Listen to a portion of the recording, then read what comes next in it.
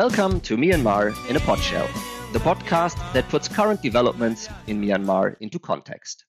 My name is Rodion Ebeckhausen, and the title of this episode is Environment and Climate Change, the Looming Crisis Behind the Political Crisis.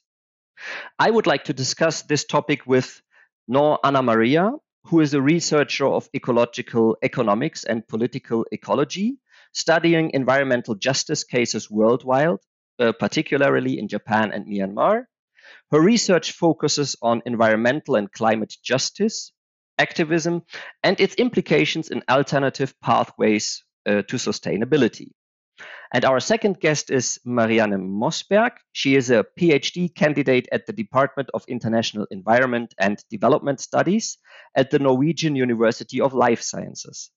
Her PhD research focuses on the politics of climate change and the conflict dynamics in southeastern Myanmar prior to the 2021 military coup. Before starting her current PhD project, Marianne worked as a climate change and disaster risk reduction advisor for a UN agency in Yangon. Thank you very much for joining us today, and let's start with the discussion. Maybe we can say, in view of the ongoing political crisis in Myanmar, environmental issues and the climate crisis have been pushed to the margin of attention. But Myanmar, however, is one of the world's most climate vulnerable countries, facing cyclones, droughts, just to name a few things.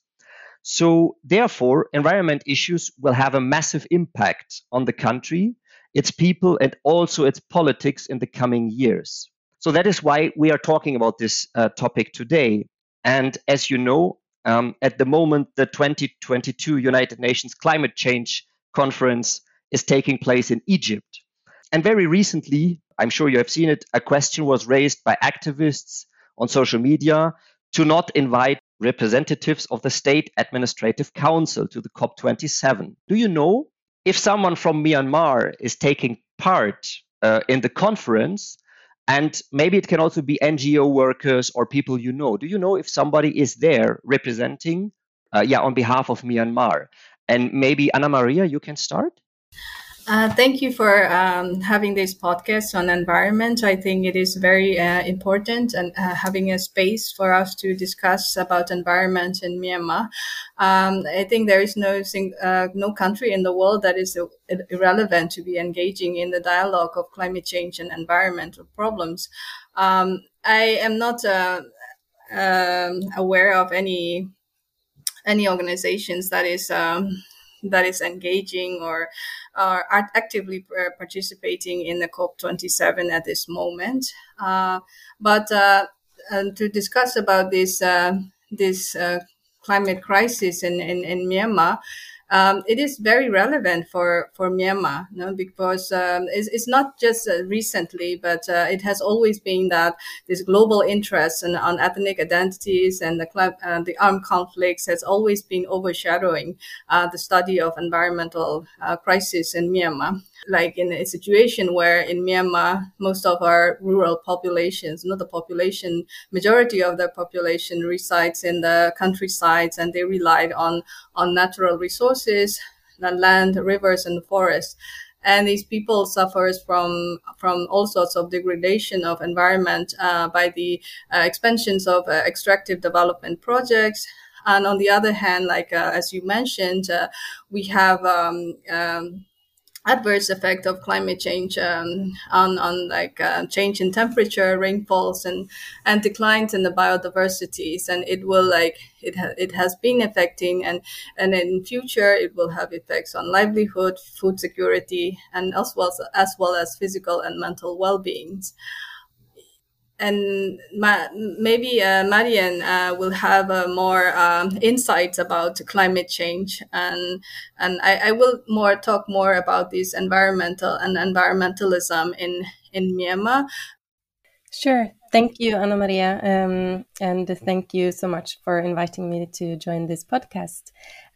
So to start with your question about the COP27, actually I looked at the participant list of the COP just before we met now, because I was also curious about the final list of participants, and So what I could see is that there were no official representatives from the Myanmar state. There's not going to be any statements from Myanmar as a country.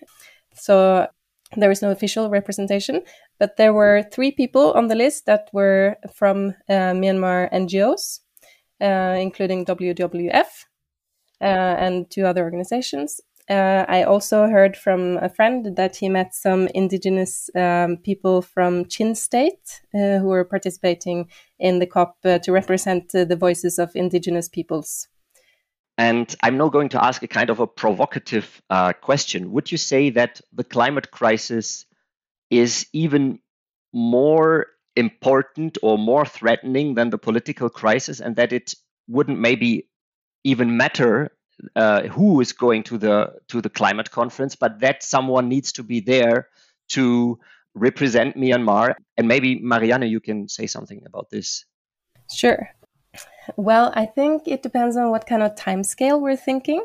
If we're thinking in the long run, then yes, I agree that that the world needs to make very tough choices in terms of our development pathways and our emissions. And to some extent, we don't really have time for this type of politics. That we need to ignore conflicts. We need to ignore other things to reach the global goal of reducing global warming to 1.5 degrees.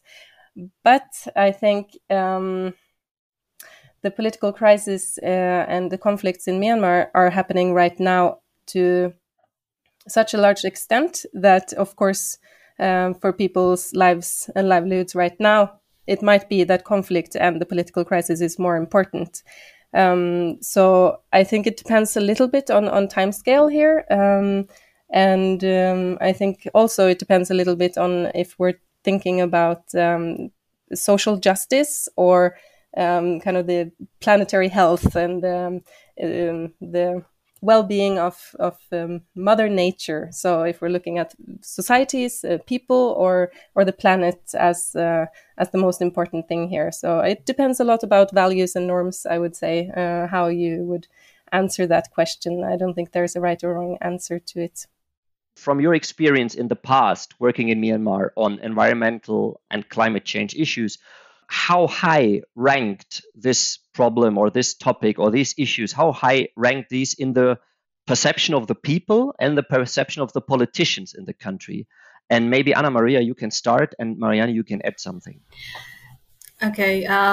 Yes, I think before we go like pretty much deeper into the discussions, that there are some things that I want to clarify or I want to emphasize some things. Like, for instance, really when I talk about environmentalism in Myanmar, I know a lot of people will have a certain point of disagreement or people confused because it's kind of the projection of post-materialist countries that already the countries that have already developed or have this industrialized countries values or environmental claims like reducing consumptions or less use of plastics, veganism, for instance, some things that sounds very much or like irrelevant or that hasn't been like kind of integrated into the perceptions and the values of Myanmar people yet.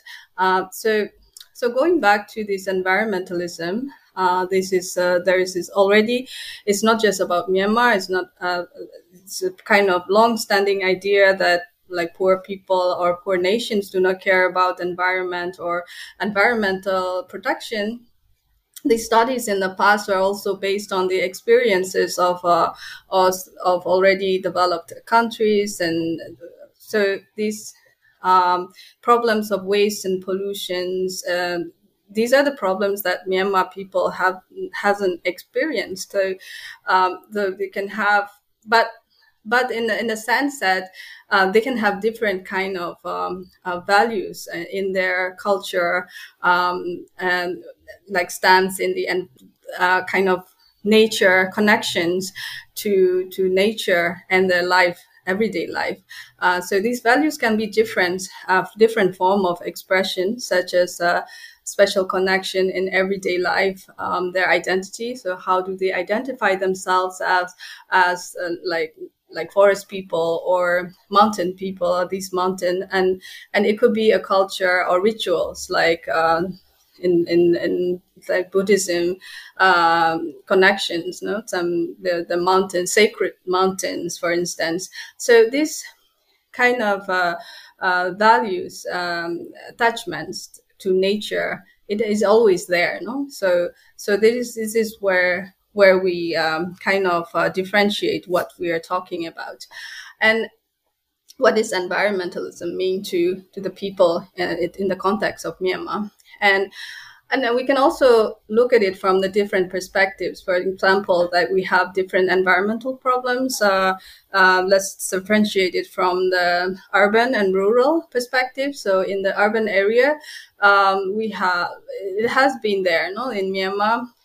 There can be like water pollutions and waste management problems. There has been studies in 2000, early 2000, 2012.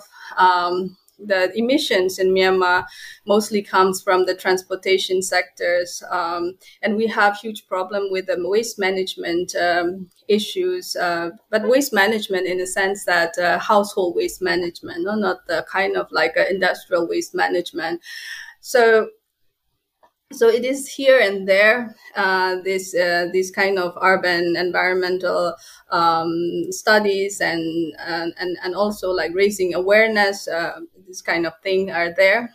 So the majority of the problems in environmental problems in Myanmar, I would say that it happens in the rural areas and urban areas, because our cities are still not that big in a relative sense. And what's your experience, Marianne, with like climate awareness or environmentalism when you have been in Myanmar? Yeah, so I did interviews in 4 villages in Karen State and Tanintari in 2018 and 2019, in addition to a lot of interviews in Yangon and Naypyidaw and Pa'an and Dawei. But in the villages, I was actually surprised that everyone I spoke to, except 2 people, said that they had experienced quite dramatic changes in weather patterns in the climate since they were younger. A lot of people had quite substantive knowledge about climate change and referred to it as climate change, and said that it was about pollution from industrial countries. Some people were saying that it was about deforestation and blaming it more on local deforestation than global emissions. But anyway, all of them were complaining that it was getting hotter and hotter every year. It's raining when it's not supposed to rain. It's becoming windier, and the monsoon season is shorter. So all of these things make it more difficult, especially for the farmers, to plan their crops. So they start planting, and then suddenly the rain stops, or suddenly it rains too much, and there's a lot of impacts on their agricultural practices, but also their health.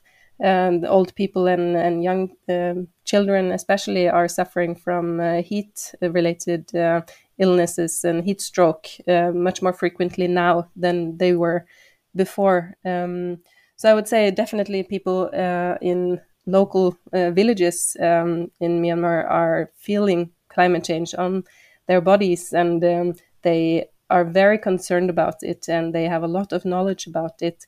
And if we go kind of higher up to people in authority positions, they also have very clear ideas about how climate change is affecting Myanmar and how important it is for Myanmar to deal with it and to reduce vulnerabilities. So I think your question about politicians, I think that I found challenging in Myanmar. At the time in 2018, 2019, politics was much more dominated by other struggles. It was more dominated by the struggle between NLD and ethnic minority parties and USDP and other issues, and related to democracy, related to federalism, and all of these very important big topics. So climate change and environmental protection wasn't really a political topic in that sense. So there is there was a committee in Parliament that was dealing with climate change issues, but that committee was dealing more frequently with issues related to mining and to natural resource extraction, and discussing those type of questions, because those were much more pressing than climate change per se, and environmental protection in itself. So I would say that the biggest authority, the most action on climate change was happening in the bureaucracy of the state. It was in the Ministry of Natural Resources and Environmental Conservation, the Environmental Conservation Department specifically, that was doing most things on climate change from a state perspective. But of course, there were also a lot of non-state actors that were very active before and still, that climate activists that were trying to put climate change on the agenda and trying to do much more and trying to push the government to do much more than they were doing. Thank you very much. So we can conclude maybe that awareness is there and people know what's going on and they know what the problem is, but that it is somehow difficult to translate this into political action because the priority list, there are so many other pressing issues before that. So maybe if we talk, I would like to talk a little bit more about this time before the coup. Would you say from your experience that there have been measures taken, that there have been initiatives by the government, or some things which you say these have been really good steps forward for better environmental protection or building up climate resilience? So Anna Maria, you can maybe start. There has been, in my experience of my research, there has been a lot of grassroots initiatives. For instance, it's actually very difficult, because when you study these environmental conflicts, it's just not one claims, and it sometimes you can see some of the people who are protesting, like a mobilization, like local mobilization against some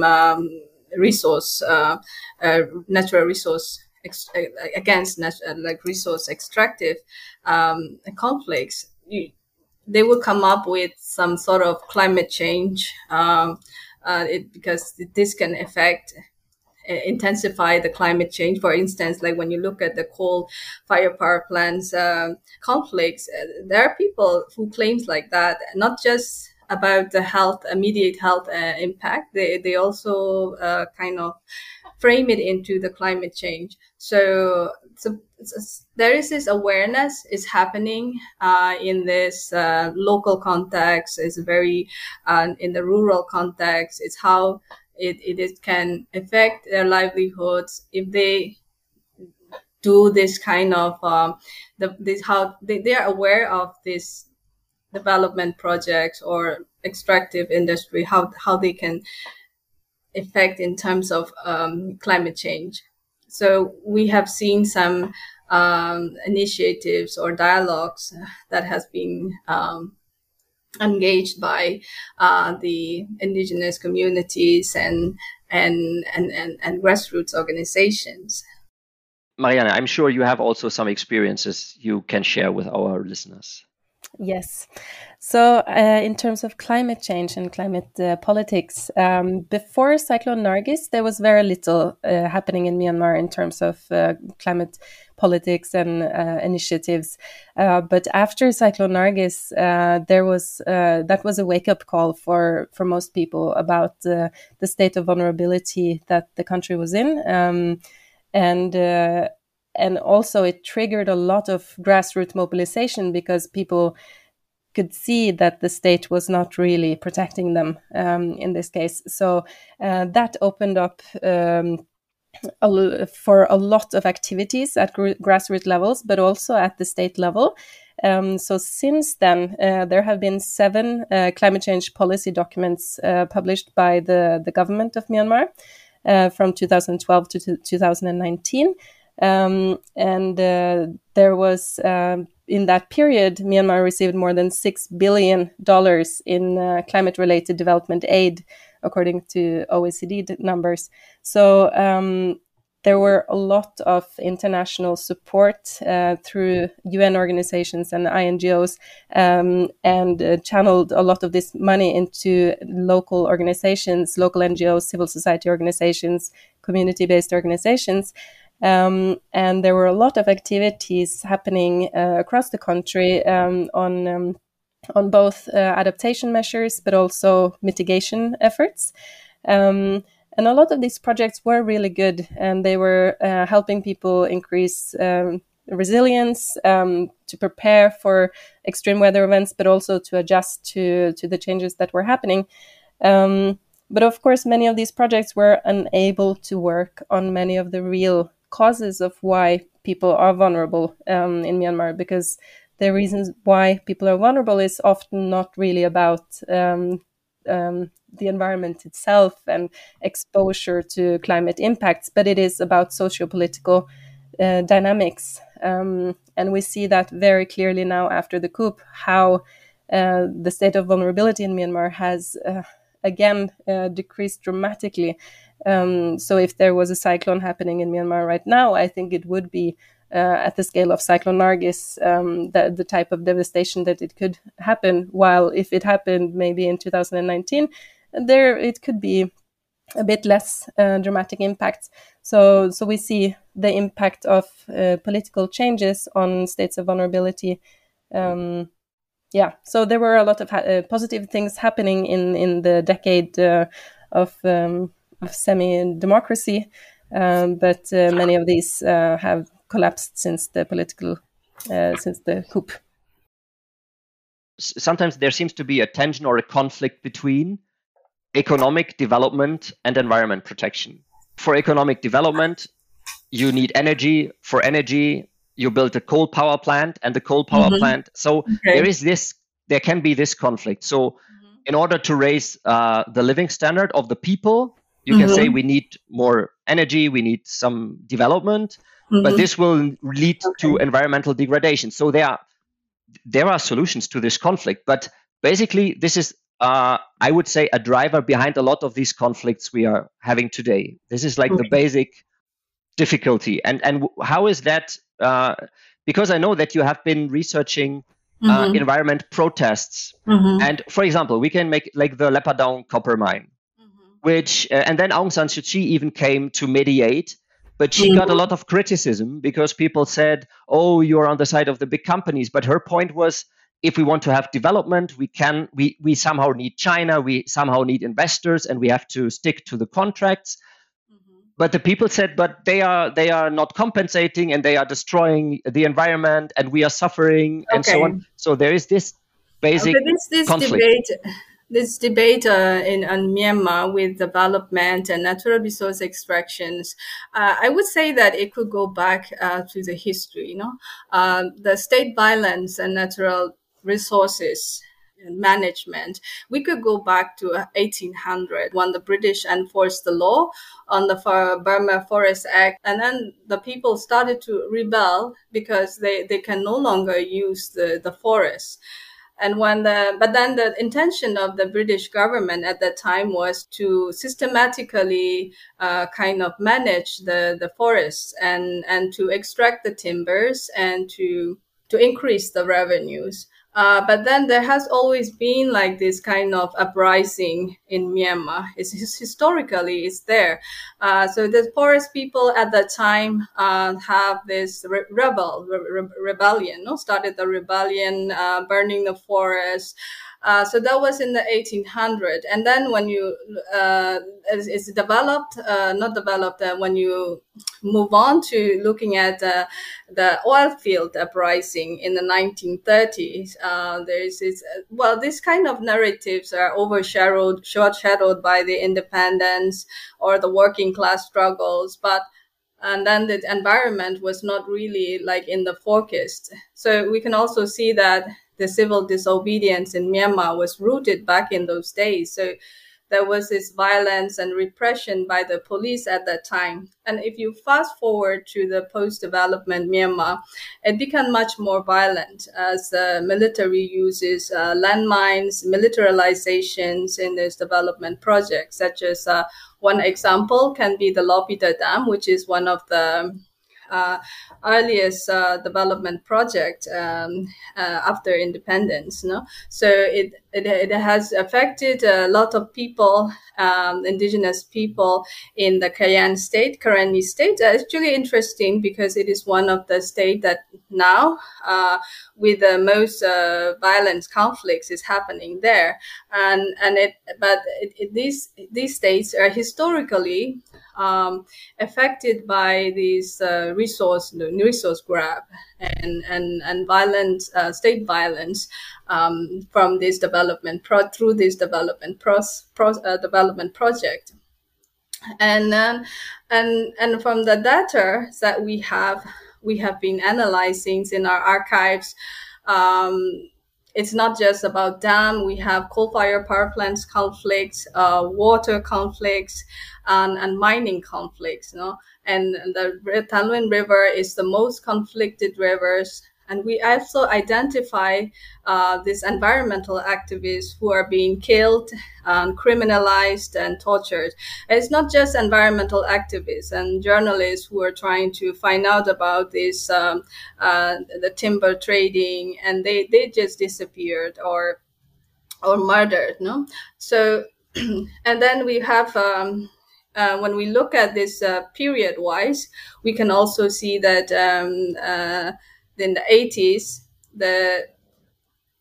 from the 80s, there is not much of this kind of controversial projects because General Ne Win's closed-door economy. So there is no it's not happen. I'm not saying that it's not happened, but this economy was dormant at the time. And then the controversial projects, the rise of these controversial projects begins in the 90s and peaked in the mid-2000s and rises after the elections in the 2010 and 2011. And the protests and mobilizations are like we can see through like 2012 onward.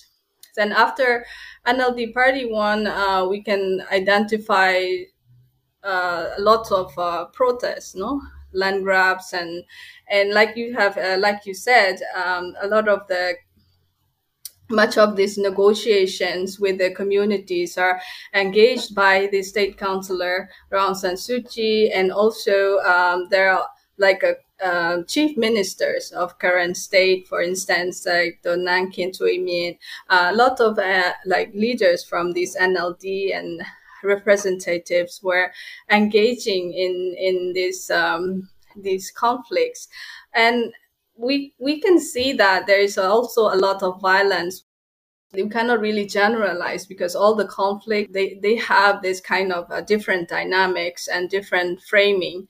So yes, most of for instance, Lebanon mining conflicts was very intense, and there was some it would like criminalize and murder cases were there because like you have to see like who's behind, who is the investor, who owns the project. So depending on this, they become different discussions. Okay, so thank you very much. So maybe we have touched several times. Of course, environmental questions are political questions, always, and there is this direct connection. And as I said, like there might be this playing out economic development against environment questions. And maybe Marianne, you can also add something. And explain a little bit more, like where is the specific pattern or connection between this political environmental questions in Myanmar from your point of view? Yeah, so I think questions about environmental protection, including climate change, is often about what should we do about an environmental resource? How should we manage this forest? How should we manage this mangrove area, this wetlands, this area? And who should have authority to make decisions on how to use these resources, in what way, for which purpose, and with the benefits for whom? So the political core kind of environmental and climate change issues is who it is that gets to decide on how do we respond to environmental problems, how do we solve them, and how are they created. So I think, especially in terms of climate change in Myanmar, the intersection between politics and climate action is very concerned with some controversial topics related to hydropower, forest protection, and biofuel production. And they become political because they limit people's access to resources and livelihoods that they depend on. And the question is then who it is that gets their access restricted. And usually in these cases, it is the local populations, the marginalized peoples, ethnic minority groups that lose their access to the resources and the land areas that they need for their livelihoods. And so traditionally, a lot of these measures that are promoted to reduce emissions of greenhouse gases for mitigating climate change relates to renewable energy, like hydropower, that has historically led to displacements and a lot of environmental impacts and social impacts in Myanmar. So they become very conflictual topics when they're promoted as climate change mitigation options. So I would say it's all about the authority and environmental governance that is at the core of the politics of climate change and environment in Myanmar and elsewhere.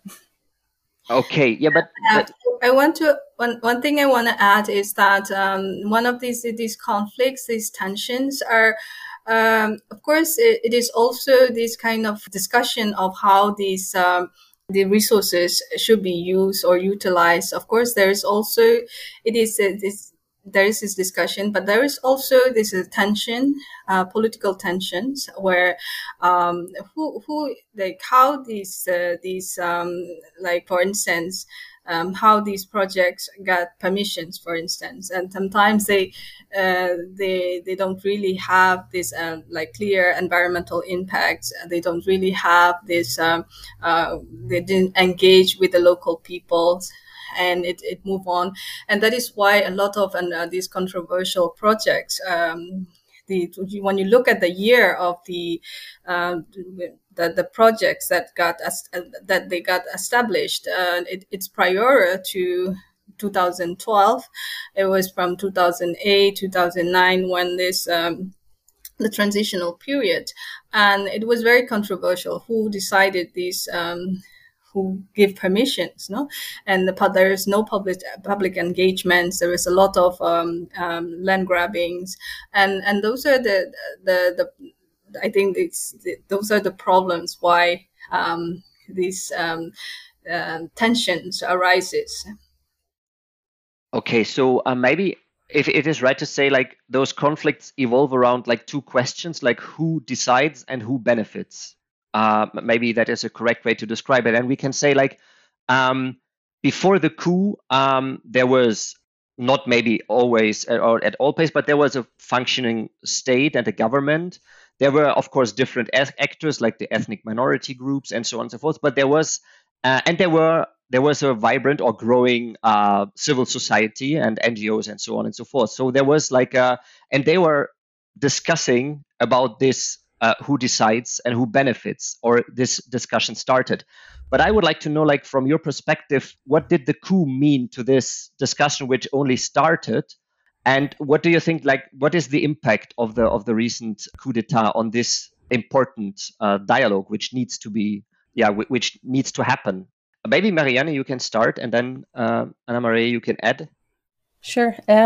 So I think I would add one more question to your, that it's around, who decides, who benefits, but also who suffers. Because that's the flip side of who benefits, that there's usually a winner and a loser. And that's often very controversial and political of who it is that ends up losing and who benefits. So I think the problem now is that these very important discussions are not taking place. It's not possible to criticize and to oppose the development project kind of the state. So now when, for example, the Hachi Dam on the Selwyn River has been approved again by Min Aung Hlaing and his military junta, it's not so easy now for local populations to contest it and protest against it, because they are risking their lives if they speak up against the State Administration Council, the military junta. So while it was a little bit difficult also before, it's now certainly it's risking their lives basically to protest against these type of state developments. And same with oil palm plantations in Tanintary after Min Aung Hlaing announced that he wanted self-sufficiency again in edible oils.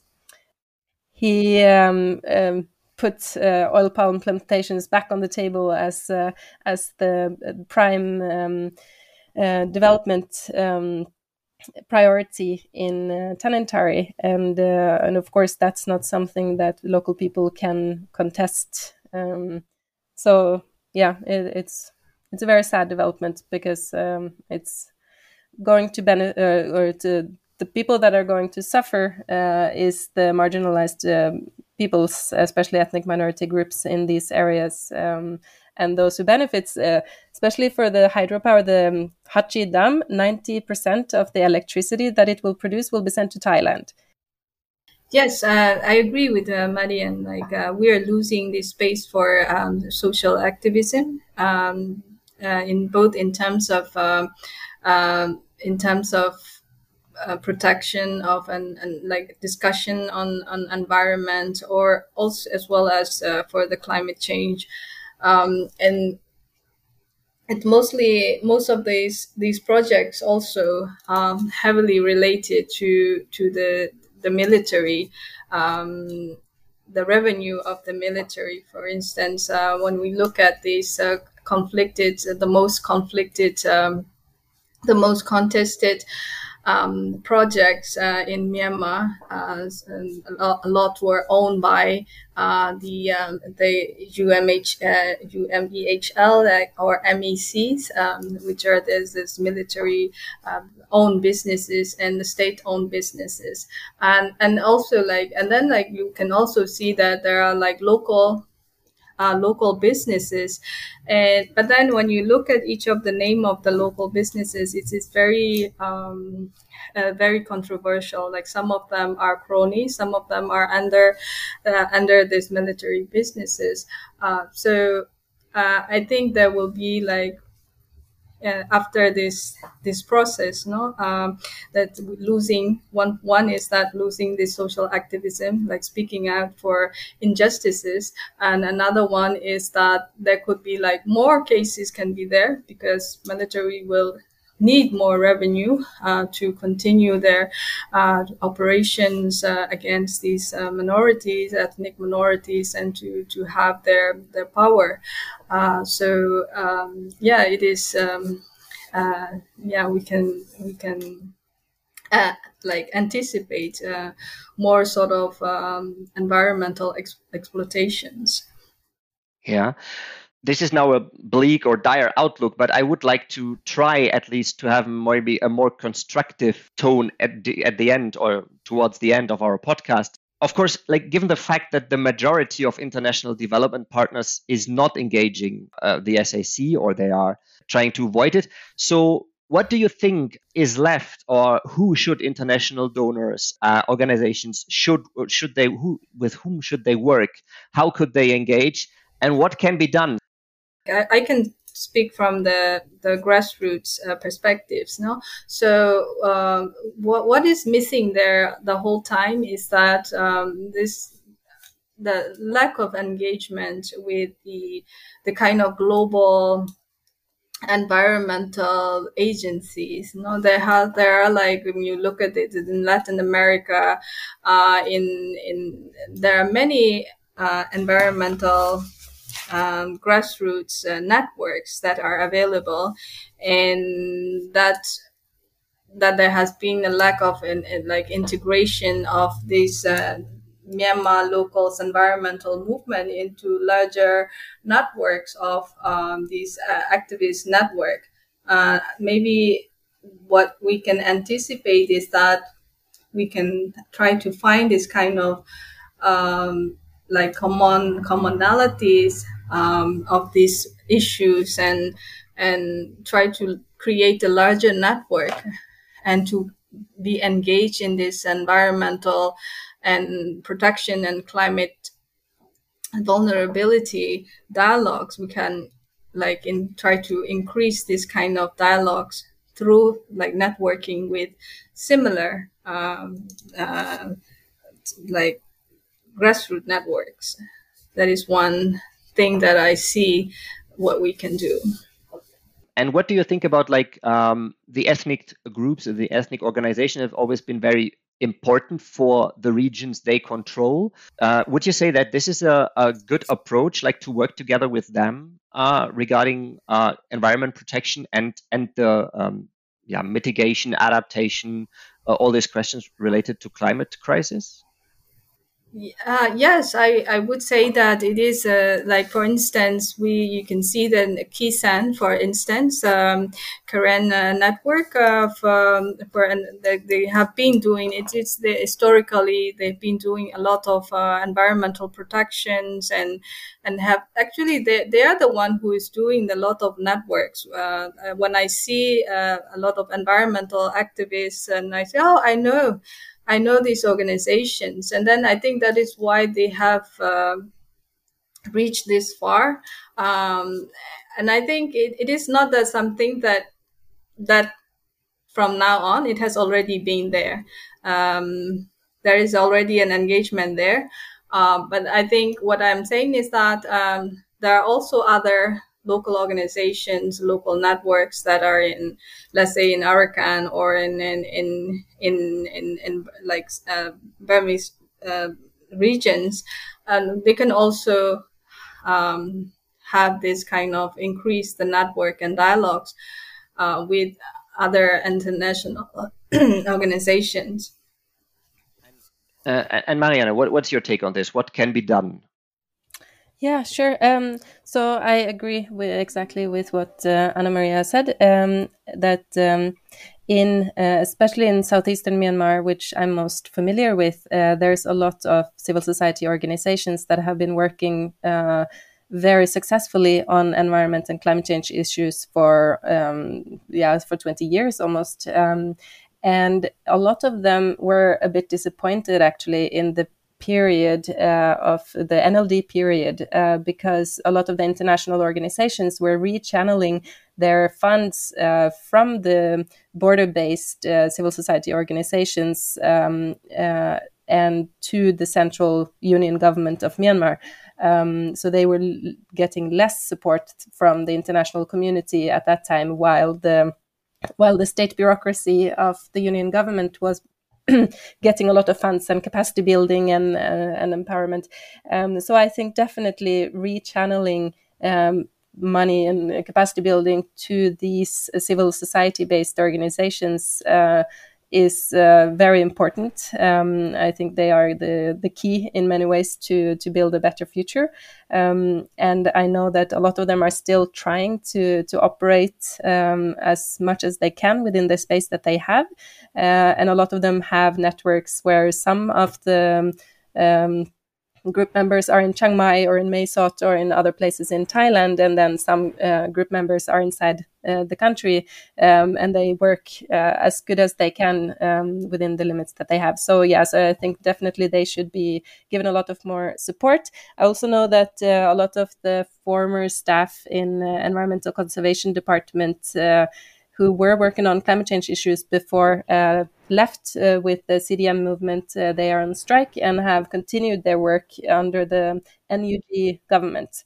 Interestingly, for example, last year, there were 2 reports published from Myanmar to the Paris Agreement. The national determined contributions from Myanmar were submitted in 2 cases. One document was sent from the State Administration Council, and one was sent from the NUG, the National Unity Government, and they were basically identical documents. So it was clear that the staff that has been working on these documents in ECD have some staff stayed, some staff left.